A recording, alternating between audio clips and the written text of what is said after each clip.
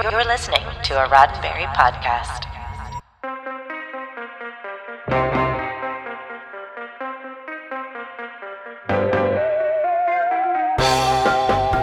Jeff Corey probably isn't a name you recognize, but you know his face. He was the bad guy opposite John Wayne in True Grit. He was the sheriff after Butch Cassidy and the Sundance Kid. On Night Court, he was Santa Claus. Still not ringing a bell? You remember the original Star Trek episode, The Cloudminders? That's the one where Spock delivered the smoothest pickup line in science fiction.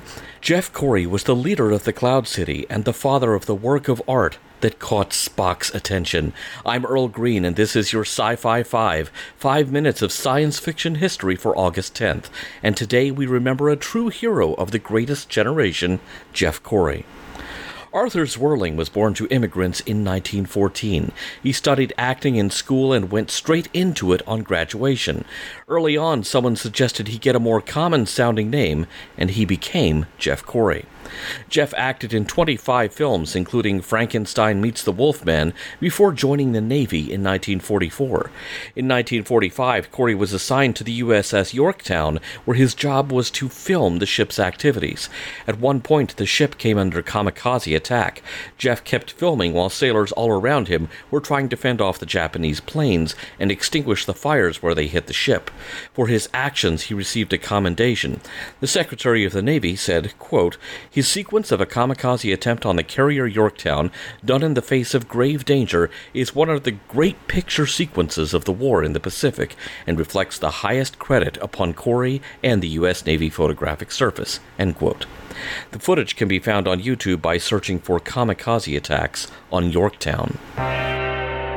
From the people that brought you Star Trek and practically invented fandom comes the Fanatics Podcast. Talking to your favorite celebrities about their favorite obsessions. Hey, I'm Michael C. Hall. I'm Clancy Brown. I'm Jamie Chung. I'm Jackie Zabrowski. Hi, I'm Deborah Ann Wool, and I'm a fanatic for Dungeons & Dragons. Michael Jordan videos. K-pop. 90s nostalgia. Ghost stories. Harry Potter. 80s horror posters. Ford Broncos. And I'm right, and you're wrong. Fanatics, dropping every Thursday.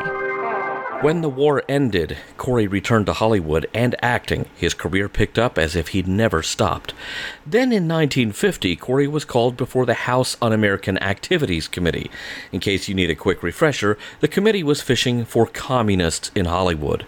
They were trying to destroy people putting out messages they didn't like. Shocking, isn't it? Anyway, someone had told the committee that Corey had attended Communist Party meetings over a decade earlier. They wanted Corey to add at least 2 names of others at those meetings. Corey had only attended a few meetings and had never joined the communists because he realized communism wasn't the rosy picture they were painting. He refused to name names and was put on the blacklist. This effectively stopped his career dead. Studios couldn't hire blacklisted actors without drawing down fire from HUAC themselves.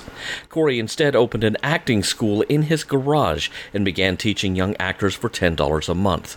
Among his students were James Dean, Bruce Lee, Jack Nicholson, Roger Corman, Leonard Nimoy, and Robin Williams. He also did odd jobs and even dug ditches at times to make ends meet. By 1962, 12 years later, the spell wore off of the blacklist. Studios could once again hire some of the best talents in the industry. Corey again returned to work as if he'd never left.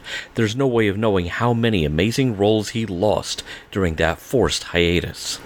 It was during this period that Corey got to work opposite the likes of John Wayne, Robert Redford, and Paul Newman, and Leonard Nimoy and William Shatner, of course. He appeared on The Outer Limits, Beneath the Planet of the Apes, Babylon 5, Night Gallery, and countless other shows. He was literally everywhere during the 70s and 80s, with over 230 acting credits listed on IMDb.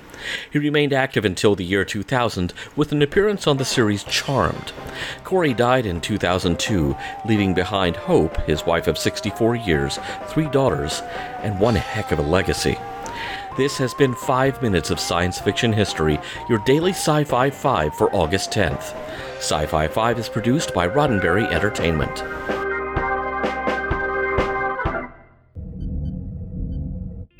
This is a Roddenberry podcast. For more great podcasts, visit podcast.roddenberry.com.